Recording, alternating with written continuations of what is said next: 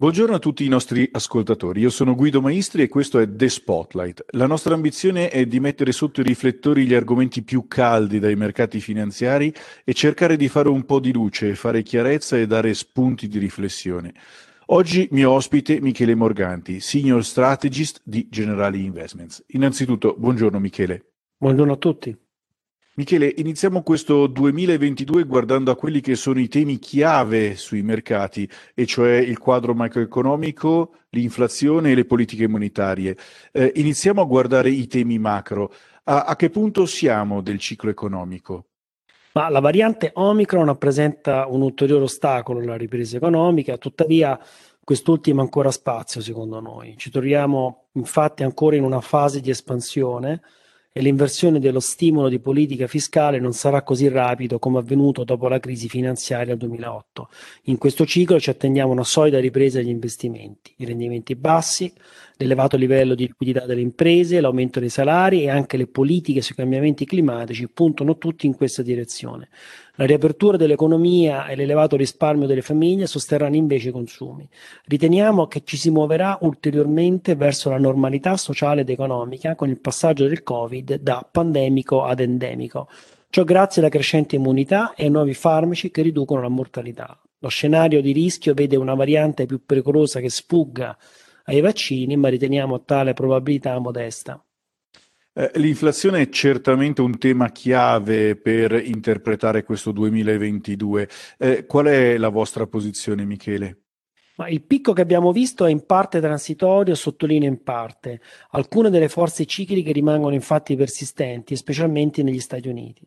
Il mercato del lavoro è sotto pressione e, insieme all'aumento dei licenziamenti volontari, sta causando una accelerazione dei salari.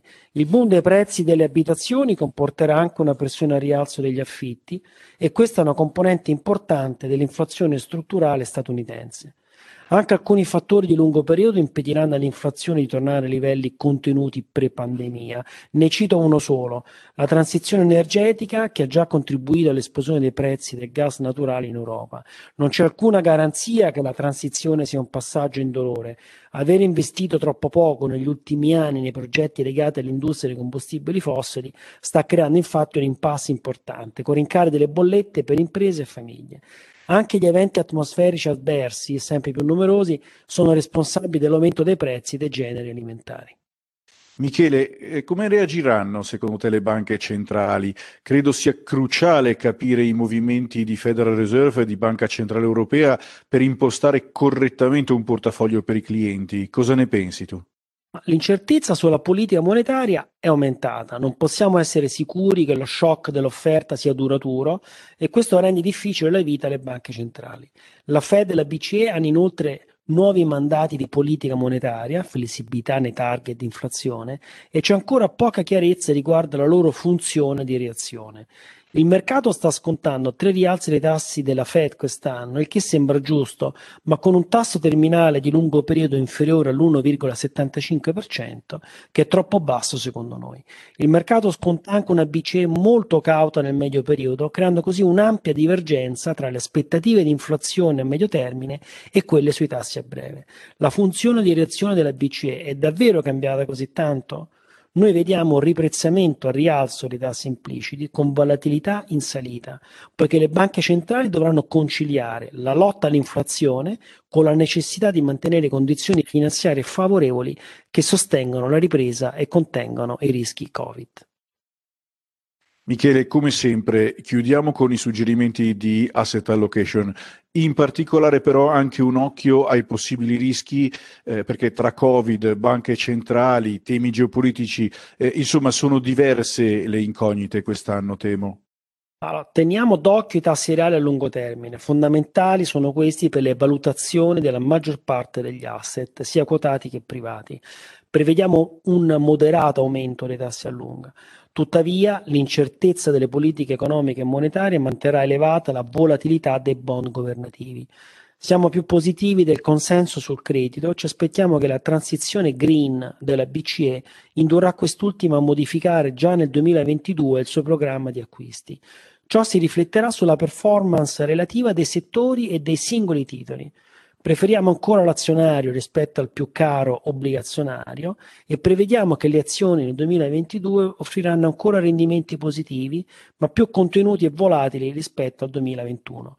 Abbiamo una preferenza per le azioni europee e ciò coincide anche con la nostra propensione allo stile value.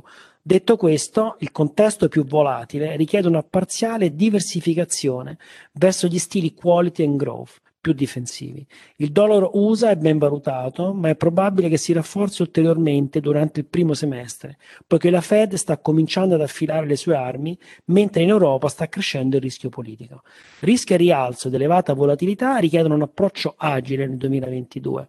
Il forte rally dei portafogli bilanciati di azioni e obbligazioni è destinato ad esaurirsi. Diventeranno sempre più importanti l'asset allocation tattica, la copertura del rischio e l'alpha generation. I rischi principali risiedono sia in una eventuale mossa falsa della Fed, che causerebbe caos sui mercati, che in una transizione energetica disordinata capace di generare un aumento dei prezzi di selezionate materie prime. Infine, Ucraina e Taiwan sono rischi geopolitici a bassa probabilità di accadimento, ma ad alto impatto. A livello locale, in questo notizio d'anno, l'attenzione è focalizzata sull'Europa, dove si terranno le elezioni del Presidente della Repubblica Italiana e il primo turno delle elezioni presidenziali francesi in aprile, estremamente incerte. Guardiamo con un po' di apprensione anche le elezioni di midterm negli Stati Uniti, in cui il Presidente Biden perderà probabilmente la maggioranza. Grazie Michele per essere stato con noi oggi, sempre chiarissimo. Dai temi che ci hai raccontato, il messaggio che mi porto a casa è che ci sono ancora opportunità sui mercati, sia sui corporate bond che sulle azioni, anche se il livello di attenzione è ulteriormente cresciuto. Ci sono diversi temi aperti purtroppo tra Covid, transizione energetica e geopolitica. In particolare, se guardo al portafoglio dei clienti, l'inflazione, le prossime mosse delle banche centrali sono, direi, temi cruciali. Ci possiamo aspettare elevata volatilità sui mercati, direi. Credo sia sempre più importante oggi concentrare le idee di investimento obbligazionari su strategie long short credito in grado di fare hedging sull'alfa, oppure strategie di credito long only, ma che abbiano un approccio flessibile sia sulla duration che sulla qualità del credito. Per gli investimenti con un livello di tolleranza al rischio maggiore, invece, meglio privilegiare strategie absolute return con chiari ed espliciti obiettivi di rendimento e di rischio.